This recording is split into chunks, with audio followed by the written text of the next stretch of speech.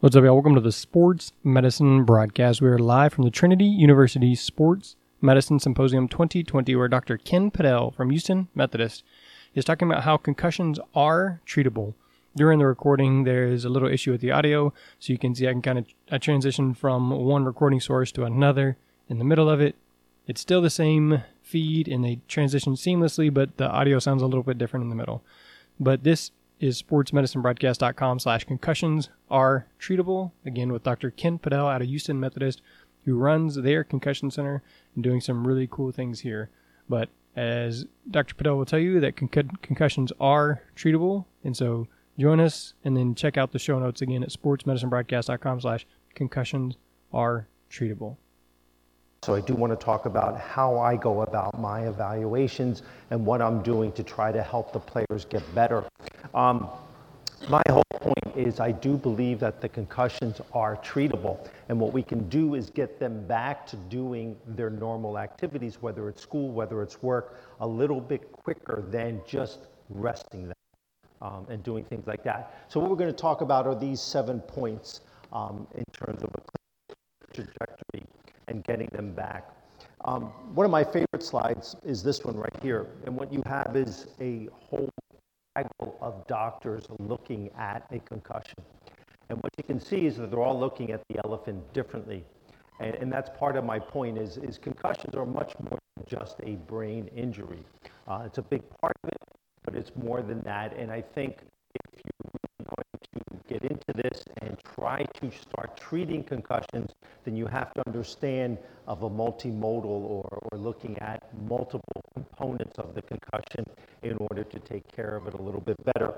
A lot of this started back in 2015 with a meeting in Pittsburgh where we started to kind of get together, talk about it a little bit more, and decide how we were going to approach concussions to get them treated and get people back to their normal activities quicker. And here's kind of an overview or a schematic of all of that. And there are these risk factors that are associated with concussions that we do deal with a little bit. And then you're going to have the concussive event. And then we're going to have these 7 different areas that we're going to evaluate and decide what we need to treat with a concussion. It's a lot, but there are ways of doing it relatively quickly, and I think well enough to start the treatment process pretty soon after the concussive event. And I think what we're going to do is talk about these 7 components in a little bit more detail. First and foremost is the neck, okay? Whiplash is very, very common, and we all deal with that. In my opinion, the neck is a huge source of headaches in these individuals. And I think where we need to start thinking about starting that treatment real early. In my opinion, these chronic headaches, a large majority of chronic headaches after a history of concussions can be related to the neck as well. And one of the important things is to understand where the headaches are and how that relates a little bit to anatomy and differentiating occipital and trigeminal headaches. I think a lot of times what we do see is trigeminal-based headaches that just throwing medication at is really not going to work. And I do believe that physical therapy holds a lot to that. And I think making sure that you do your exam really well, which ETCs tend to do very, very well, is understanding that. But just kind of remember that location of the headache does make a difference. If headaches are obviously occipital, that's occipital. But even vertex-based headaches and lower forehead headaches are often related to the neck. Okay? A lot of times if you really talk to them about the headaches, do they have periorbital headaches where their pain is mostly around or behind the eye? That is a trigeminal-based headache, and the trigeminal nerve is obviously starting a complex here, goes through here, and you have a V1, V2, and V3 branch. So a lot of times those headaches may be related to the neck, even if they're as far away from the neck as you can get on the head. And I think it's really important to pay attention to that. It's missed oftentimes, but I do think with the proper treatment, we can kind of lower that and get those headaches recovered a lot quicker. And one of the things that kind of becomes a little bit interesting to me is this whole idea that the neck has a direct connection to the dura mater or to the brain, and a lot of the irritation from the neck can cause some of those headaches. So one of the things is to pay attention to is there's been a study, it was 2016, where the rectus capitis posterior minor, that deep suboccipital musculature, is related to headaches post-concussion. And there's this whole, what we call the myodural connection, where you have the rectus capitis posterior minor, and it has this connection, this PAO membrane that connects right to the dura mater. So if that muscle is tight, spasming, and pulling, you're going to pull on the dura. If you pull on the dura, you're going to have irritation around the brain and get headaches. Okay? So I do believe that understanding and working on the necks early on can have a big effect on treating a lot of the headaches that we see post-concussively in these individuals. Okay?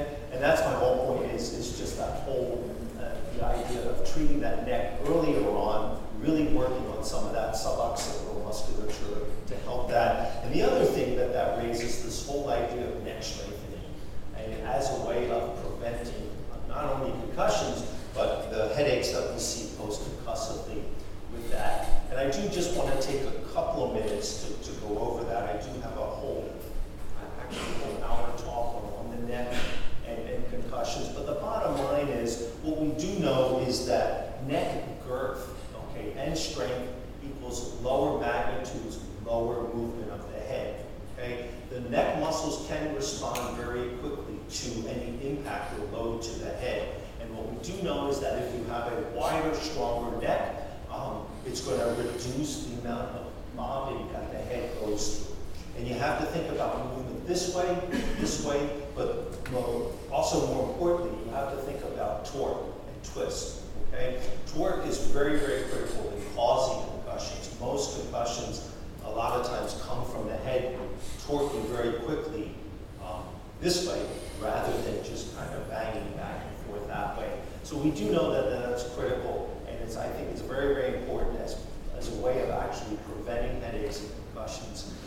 We do know that males in general have larger neck girth and strength, and that's something that I always focus on the women, when our women athletes, particularly women in soccer, have weaker necks. And just a couple of studies that I want to help bear this out. Show this. This was a study done in Canadian ice hockey, 11 to 14-year-olds. And this is kind of, I find very, very interesting. This is all preseason, and they use the SCAT as a baseline. And what you can see is that if they had a history of preseason headache, preseason neck pain, or preseason dizziness, what you saw was an increased risk of concussion in that season. Okay? Each one alone is about 1.5, around that range. If you combined any three of these, the risk of concussion more than doubles. Okay? And it's saying something, something's going on with these individuals. Now, it's not clear from the study what that means. Does that mean they were concussed pre-season and that's all they were reporting? Or is there something else going on with the weakness in the neck that led to that concussive event in the season? So that's something that I found kind of very, very interesting. And here's another one. We were asked a lot of times, I'm always asked, does soccer headgear make a difference? And what you found is actually something rather surprising, where what we do know is that males have a lower movement of head in response to a load. So if they're taking on a soccer ball, if they're heading a soccer ball, men definitely have decreased acceleration and women are higher. But when the men put on the soccer headgear, that speed of movement of acceleration actually went down a little bit. But for the women, when they put on the headgear, it went up. So the headgear for women added weight and diameter that made the head more pliable, which increased acceleration, which potentially can increase risk of concussion. So a lot of times, if women are going to wear headgear, they need to have stronger necks in order to hold that load. Even though it's a very light weight, it still needs something that you can see that the women are having a higher acceleration to them with the soccer headgears on. So it was kind of an interesting idea there. And lastly, what's kind of interesting is it doesn't take a lot of money for athletic trainers to assess neck strength in their athletes. I think with Ms. Collins' article from 2014, I think it's about $40 to $50. You can buy enough equipment to accurately measure neck strength in your population, at least at the high school level. And again, it's very, very gender dependent in terms of neck strength as well. But one of the interesting things that you can see is if you looked at concussed athletes relative to non-concussed athletes, the concussed athletes all had indicators of weaker necks. Okay? So again, it comes down to this whole idea of just a preseason and in-season neck strengthening program for all athletes to help reduce neck injuries as well as concussive events. Okay? And in this Collins study, what they found in preseason is that a 5% decrease in concussion rate for every 1 pound increase in neck strength. Okay? That's a lot. That's a lot. If you can work on a preseason program where they can get a 1.5 to 2 pound increase, you can significantly reduce the risk of concussion in that population. And I really think that high school females are very, very appropriate for something like this, where, again, developmentally, women's heads develop and grow younger and faster than men do. Okay, so what happens, at least in the high school female population, they have a larger head to neck ratio, okay, than men do. And again, women athletes aren't necessarily out there building up their necks, their traps, and all of that stuff. So I think that doing this for women would make a big, big difference for them in their sports. If you do isometrics, there's a whole bunch of different programs that you can do for this, but it has to be in all planes. Again, this whole idea of torque and being able to withstand movement from left to right and laterally is very, very important. Programs that only worked on strength and flexion and extension did show that reduction in concussion, as well as programs that use the lateral movements as well. I don't want to spend too much time, but I would recommend looking up this article by Hillsop. And it was a very intensive program that they used for rugby. And there was a couple different phases, and there were 20-minute phases, and those that spent doing that 3 times a week or more really, really showed a significant increase. And this was a pretty intensive program where it worked on neck strengthening, but it also worked on balance and agility. And what they were able to ultimately show is significant reductions in just about all types of injuries with this type of program. And it's a pretty time intensive. It does take 20 minutes prior to each practice, and there's this whole preseason program. But the bottom line is if you can reduce every type of injury in the neck, lower extremity, concussions, it would significantly benefit the teams in the long run of being able to do it. So I'm all for these preseason programs and even during seasons that are definitely going to work on the neck strength and as well as agility drills to help reduce the level of concussions. Okay? Now, if we switch over to vestibular and ocular, how many people, when you're working with your athletes, will do a lot of vestibular or ocular, either assessments or treatments? I know it's becoming a little bit more popular. So we have a few people out there. And what I'm finding is, at least acutely, it's a big deal. It becomes a big deal because of kids trying to get back into school. And the whole idea of not missing too much school or falling too far behind. So I do find it something that I've become a lot more interested in. And first we'll talk about vestibular. And first of all, when you think about vestibular, remember there's 2 distinct vestibular systems. There's vestibular balance, which we're all familiar with the best and kind of just holding that up. And there's vestibular ocular, and those 2 need to definitely be separated from each other. So this is the balance that I'm sure you're all very, very familiar with. The best system, the modified best, is the most common way of measuring balance post-concussion. And then you can do Sway has a nice app that goes off of the phone as well, and then you also have force plate as well. And what's interesting here is balance is very important. People haven't paid too much attention to it. Initially it was used to help diagnose concussions, and now we don't depend upon it as much to do that, but I think it's very important to work getting them back.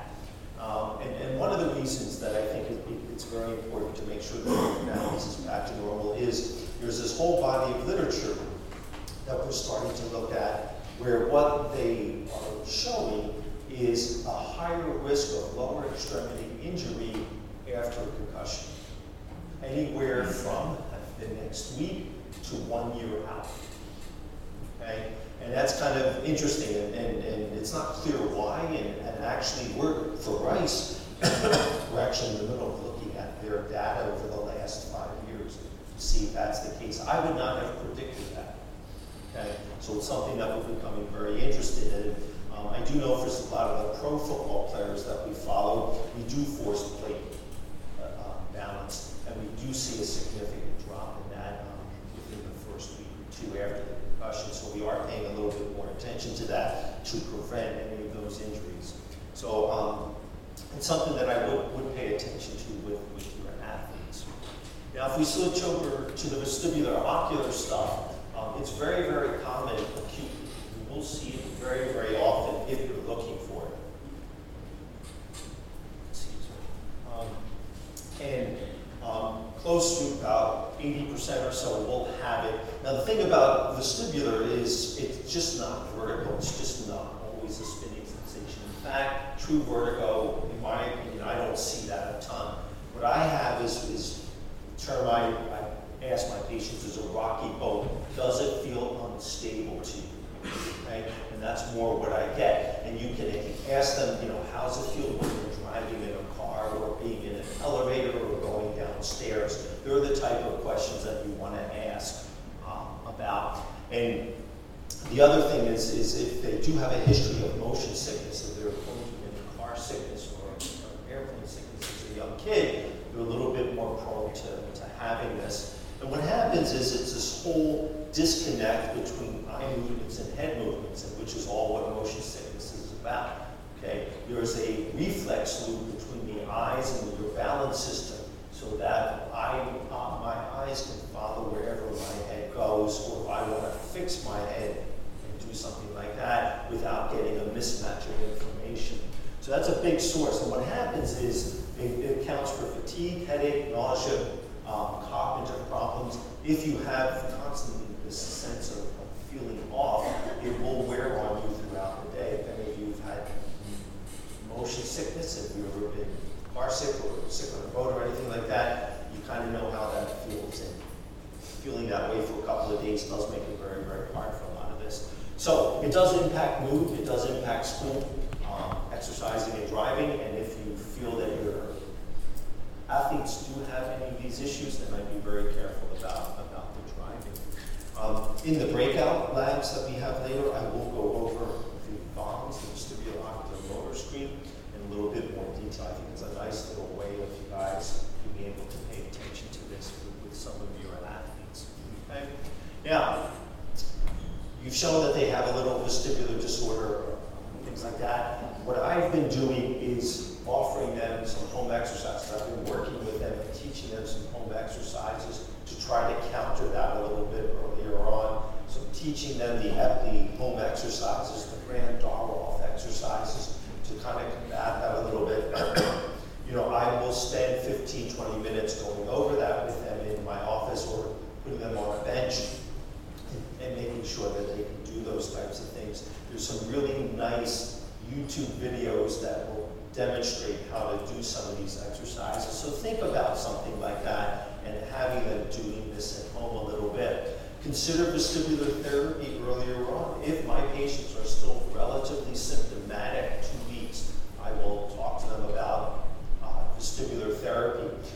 There are a lot of nice programs around the country that are teaching vestibular rehab techniques. If that's something you might be interested in learning, I would highly, highly recommend thinking about doing it.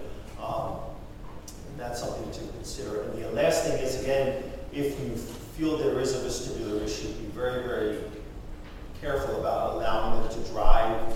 Going downstairs is a little bit more of an issue than going upstairs. I've had one patient that actually fell in the shower, so I'd be real careful about some of those things and just kind of warning them about that. But think about starting some of those home exercises a little bit earlier on with your patients. Now, very, very similar to a lot of the vestibular stuff are now ocular motor deficits, okay? Eye movement kind of impairments. And with the eye movements, that we do have three planes that we're looking at. Saccades, which are the literal eye movements of I want to look left, I want to look right, up and down, and things like that. There's vergence, kind of moving your eyes in and out to focus on something, and pursuit, just following a moving object. We're all very distinct types of ocular motor abilities, and can all be affected in the concussion. And this is where they might report that after a couple minutes of reading, I get a headache, things start to look blurry to me a little bit. I have trouble focusing when I'm in class, when I'm reading, things like that. These are the type of symptoms that might suggest that they have a little bit of a problem with this. If they do have an ocular motor deficit, it absolutely will impact your academics or your ability to work. You're not going to be able to look at that screen for too long without being affected and your symptoms kind of getting a little bit worse. You know, the vergence issue, if you're looking down at your desk on your laptop or you're writing notes, you have, you know, maybe a foot and a half, and then if you have to look up at the teacher or the whiteboard, and then now you're 10, 15 feet away, that ability to change that vergence of near point and far point vergence can be very, very challenging. And then reading is all saccades. You're left to right, left to right, left to right, and you're constantly moving your eyes left to right and then up and down. So these can be very common problems that will impact their ability to do their work or function in school. And again, this is where the VOMs, the vestibular ocular motors, can be very, very helpful in pulling that out. And just I'll go over real quick and then we'll talk a little bit more about it in the breakout. But if you use the VOMs about 60 to 70% acutely, so within the first 72 hours, we'll show some of the vestibular ocular and ocular motor deficits.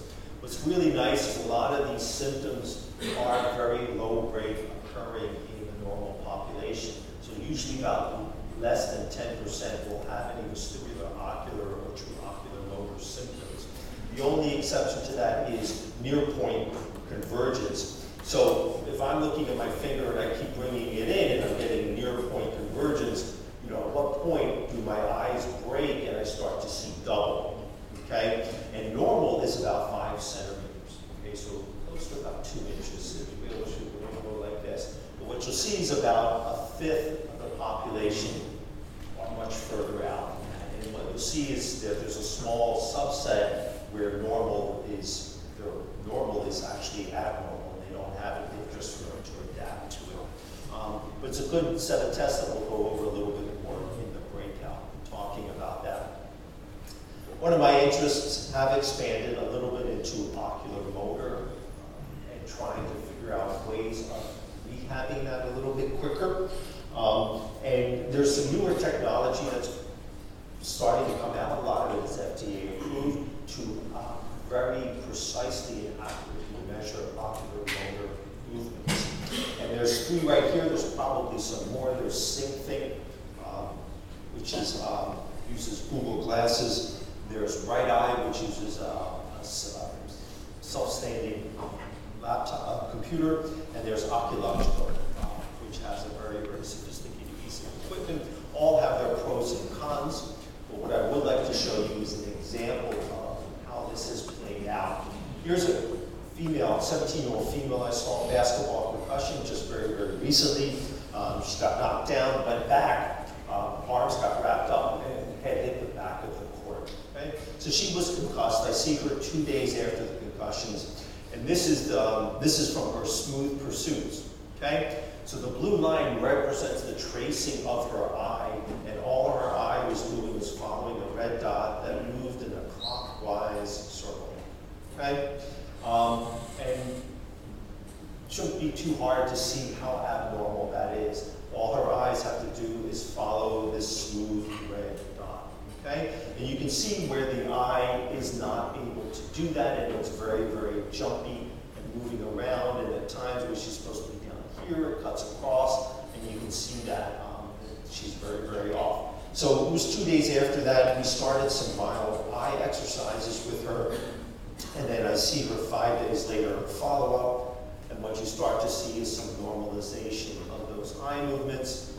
Things are kind of coming back a little bit. And then my final follow-up was just a week and a half ago, and you can see how she's returning back to normal on that. So we do see this a lot, and this is my attempt to try to get them back so that school becomes a little bit easier for them so they don't fall too far behind a lot of the time. Okay? And another way, that was the Smooth Pursuit. These are the saccades that are done in both the vertical and the horizontal plane. And what you can see is looking up is a very challenging effort for most new babies. You can always typically feel a little bit more pressure. And what you can see here is when she's looking up, instead of being able to maintain that, following that red dot straight up and stopping at the end point, you can see where the eyes, where the eyes are kind of breaking off and moving over here a little bit in the left eye and the right eye, and how you have a little bit more separation. And what you can see is over time it starts to normalize a lot. Left to right movements here is horizontal. You can see how difficult it was for her just to kind of go left and right and keep her eyes steady. And there's a big, big breakdown in her eye movements, and we worked on that a little bit over time. And it's still not 100% better, but you can see it's a lot better where you don't have the width or the scatter here that we had originally. So it's something that I've been working on a little bit more, and just pay attention to the symptom reportings. You know, if they're having a lot of difficulties with their reading, and that's what's provoking a lot of their symptoms, then you're likely probably in an ocular motor type of deficit, and something to think about in treating. Some of the home stuff that I've been giving them, a whole bunch of different stuff that you can do. One of them is this online program, which is called I Can Learn. And what you can see is, what you can see here is if you go under tracking, there are a whole bunch of really simple kind of tasks that you can easily start at home with them. So something like this one. And all they have to do here is follow the bug. And if you have them do this for 2 minutes at a time, take a minute break, you can see that they actually have to work on tracking that type of object as well. So there's a whole bunch of different types of things that one can do here. And it's something to really think about a little bit with your population as well. Cognitive stuff, right? Many of you are familiar with the computerized testing that's been used for concussions. Some of the more common ones, impact, CPU logic, and CNS vital signs are probably the three most common ones used. They measure attention, reaction time, and memory. Usually those types of deficits are pretty strong in the first 48 to 72 hours. And we do see that, but usually after that, they start to taper off a little bit. If you're going to do this, then I do recommend that you stick with ones that are good psychometric properties, have been on the market for a little while. Be very, very careful about interpretation. It's just not looking at a red or a green stop sign. It does take a little bit of skill, so I'm kind of leery about just using a cookie cutter approach to interpreting it. Please remember the environment and the motivation of the student make all the difference in the world. If you're going to be administering these tests, they do need to be done in a quiet environment without a lot of distractions. And they do need, so it's important to do that. The way I tend to use a lot of these is not to help diagnose concussion, but is as a return to play clearance. Okay? So one of the final things that they do have to do is be able to show me that they're cognitively intact. Okay? So I don't feel it helps a lot with the diagnosis, but I do feel it helps a lot with proving that they're ready to go back to play. There's a lot of debate now about whether baseline testing is required. I kind of think of it, I don't think of it as a necessity, I think of it as a luxury. So we can use the normative data that many of these softwares do have. So it's something to think about here. A lot of the schools used to demand baselines and now I'm more accepting to treat it as a luxury rather than a necessity. Symptom reporting. I'm sure you've all done symptom reportings after concussions.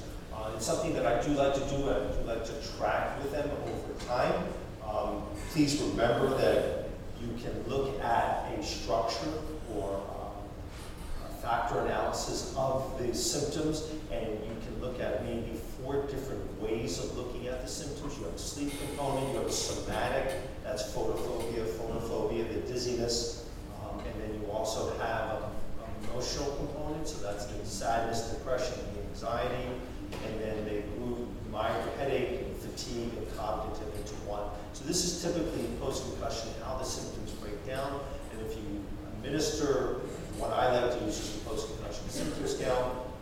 If you look at it, you can kind of get a sense of the factor loadings and decide how to go about treating the individual a little bit better and just monitoring it. Symptoms should improve over time. If they do not, think about factors that might affect that as well. It could be psychological, they could be overdoing it, but after the first 48 hours, I know we're always concerned about bleeding and things like that, but after the first 48 hours, symptoms should start to go down. If they're not, and they kind of continue to go up, you have to understand why, and that's where you might take a little bit more time to talk to your athlete about that. Females tend to have greater symptom reporting than baseline. ADHD, LD, depression, anxiety also have higher symptom reportings at baseline, so you will have those factors to deal with as well. Emotional and psychological factors do play into it sometimes. We do have some kids that are a little overly sensitive to concussions, and you need to just think about that a little bit. Exercise withdrawal, you do see that if your athlete has been exercising a couple of hours every day, gets a concussion, and then they stop exercising like that, you do have that exercise withdrawal symptomatology to deal with in the first couple of days. Anxiety, depression, poor sleep, all of those things will add into it a little bit, so do pay attention to some of that. Every once in a while, we get these high achieving students that are a little bit stressed out about missing work a little bit. So just kind of talk to them. I always find that the athletic trainers know these student athletes better than anyone else. So I often kind of go to them a little bit to help me out with a lot of that. The last section that I do want to talk about a little bit is autonomic dysfunction, and this is something that doesn't become an issue a lot, but there are some important factors that I do want to talk about. Concussions can cause autonomic dysfunction. The idea being is in a torque where the head kind of goes this way, you have straining on the long fibers that connect brainstem and midbrain to the cortex. Okay? That's often where loss of consciousness kind of comes from a lot of times. If that happens, then the cortex and the brainstem aren't communicating very well. Autonomic function is controlled by brainstem, but if the cortex can't control it, then you can have an autonomic dysfunction, and that's an imbalance of sympathetic and parasympathetic systems. The things that it affects a lot of the times tends to be heart rate. Okay? So what happens is, orthostasis, where after a concussion they stand up too quickly, kind of get lightheaded. Okay, that's a perfect example of autonomic dysfunction that is taking place. So one of the things that we do see is that there are ways of looking at this where acutely you will see autonomic dysfunction in the first couple of days, but we do have a small percentage that have prolonged autonomic dysfunction, and I'll talk a little bit more about that. But one of the things that it does, it affects how the heart beats. So we have something called heart rate variability. So from beat to beat, the time between, if your heart beats 60 times in a minute, there isn't 1 second between each beat. Okay? It varies. And that variability is normal, and that's actually very, very healthy.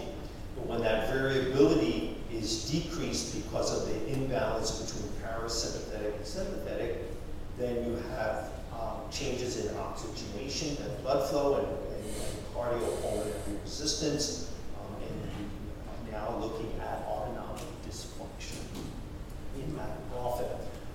Here are all of the symptoms that tend to be associated with dysautonomia. The red ones are the ones that I tend to think I see a little bit more in the concussed population. So you have orthostatic hypotension, or syncope, or even that sense of standing up and getting lightheaded when you stand up. Blurred double vision, exercise intolerance, feeling winded. If your athlete says, they can walk up a flight of stairs and they're huffing and puffing, or they feel winded in that's an example of autonomic dysfunction, heart rate variability. Dizziness, tachycardia, bradycardia, or changes in baseline heart rate, feeling weak as well, very, very common. If you looked at concussed athletes versus controls, you see a whole bunch of changes in autonomic function. You can see an increase in systolic blood pressure and heart rate, slower recovery of systolic blood pressure, changes in heart rate from supine to standing as well. Athletes soon after concussion will have higher steady state exercise heart rate, so the heart is going to beat faster in response to exercising, and that's why they're going to have poorer endurance and higher perceived exertion as well. In the brain, we see changes in cerebral autoregulation. That's how the brain adjusts oxygen to different parts of the brain.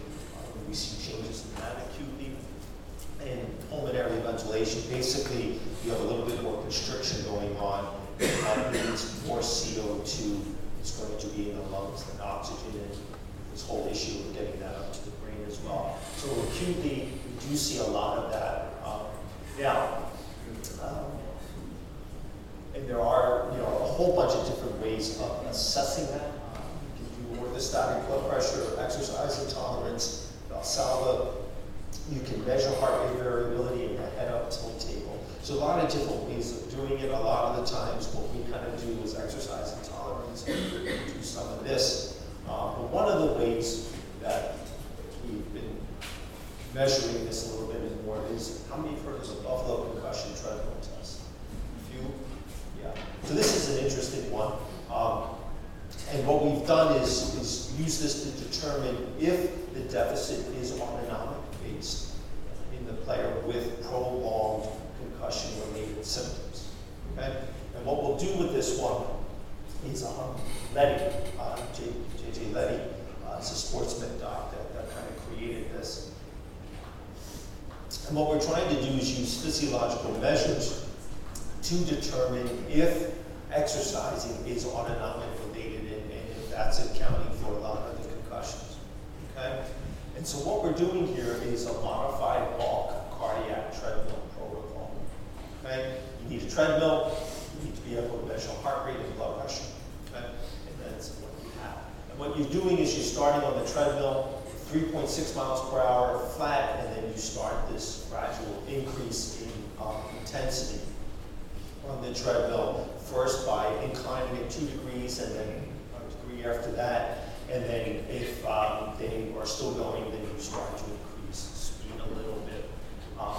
And what you basically do is you establish their basal heart rate. So what heart rate do they become symptomatic? Okay? And that becomes, and then as soon as you put them on the protocol, on the treadmill, you're going to measure their heart rate, their blood pressure. You're going to ask them to rate how symptomatic do they feel at that time, 0 to 10. Okay? So then you have that all set up, and if they're highly symptomatic, then obviously you don't want to be running them on the treadmill. But then every 2 minutes, you're going to measure heart rate, blood pressure, and perceived exertional stress using the Borg scale. Okay? And what you'll see is they're going to go along on the exercise, everything's fine, and then if it is truly autonomic, there is going to be a point where it breaks. Heart rate's going to go way up, blood pressure's going to go way up, with a perceived exertion is going to go through the roof. And that is the point where what we do is we take off about 10-15%. That's the level of exercise that we put them on for a couple of days, and then we start gradually increasing it from there and try to retrain the autonomic system to accept So we've had some good success with this. The thing about autonomic dysfunction, very, very tricky to treat. It does take a little while to do it. And sometimes we just have individuals that just don't recover. It can take them months to a year to get better from autonomic dysfunction or concussion. But we have used this. If they continue to exercise and they make it all the way through to the end after 15 minutes or 20 minutes, that you're chugging along and they have no change in symptoms, it's not autonomic. It's something else. So that's what we use in the test scores to rule in or rule out autonomic dysfunction. And then we have to start figuring out, is it vestibular, is it emotional? A couple of other options. Is it neck? So we have a couple of other options. We do try to use this to do that. You do stop the test if their perceived symptomatology worsens by 3, or if they make it all the way, or their perceived exertion is at the top of the scale as well. Okay? Now, we do see this, that we are seeing some autonomic dysfunction, and a lot of times that's for those individuals that don't get better. So we do try to do it to rule out autonomic and think about physiological, psychological, neurogenic, or vestibular issues as well. I'm a big proponent of adding exercise early in recovery. Okay? I know that we all have this return to play exercise protocol to clear them, but there's also exercise as treatment. And I urge you to start that exercise early on in the recovery of the individuals to help them get better. Usually about 72 hours or 3 or 4 days after a concussion, I will start doing some exercise, even if it's a 15-minute walk. That's something. And I think that starts to help promote recovery physically and also emotionally, because now they're doing something to get better a little bit. Is that when you would start like the whiplash or neck therapy as well? After a couple of days. You know, if the neck is really tight and inflamed, you definitely want to bring that inflammation down. And then after 48 hours, you know, you can start incorporating non-steroidals, ice, heat, massage, yes. But usually about 72 hours, if their symptoms aren't super high, so that post-concussive scale, if their symptom score is 20 or below, then I'll definitely start the exercise with them as well.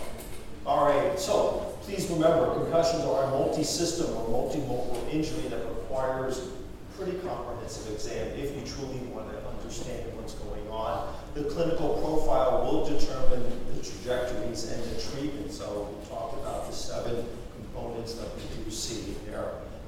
Think about neck strengthening as a prevention, not only for concussion, but for whiplash and other pain as well.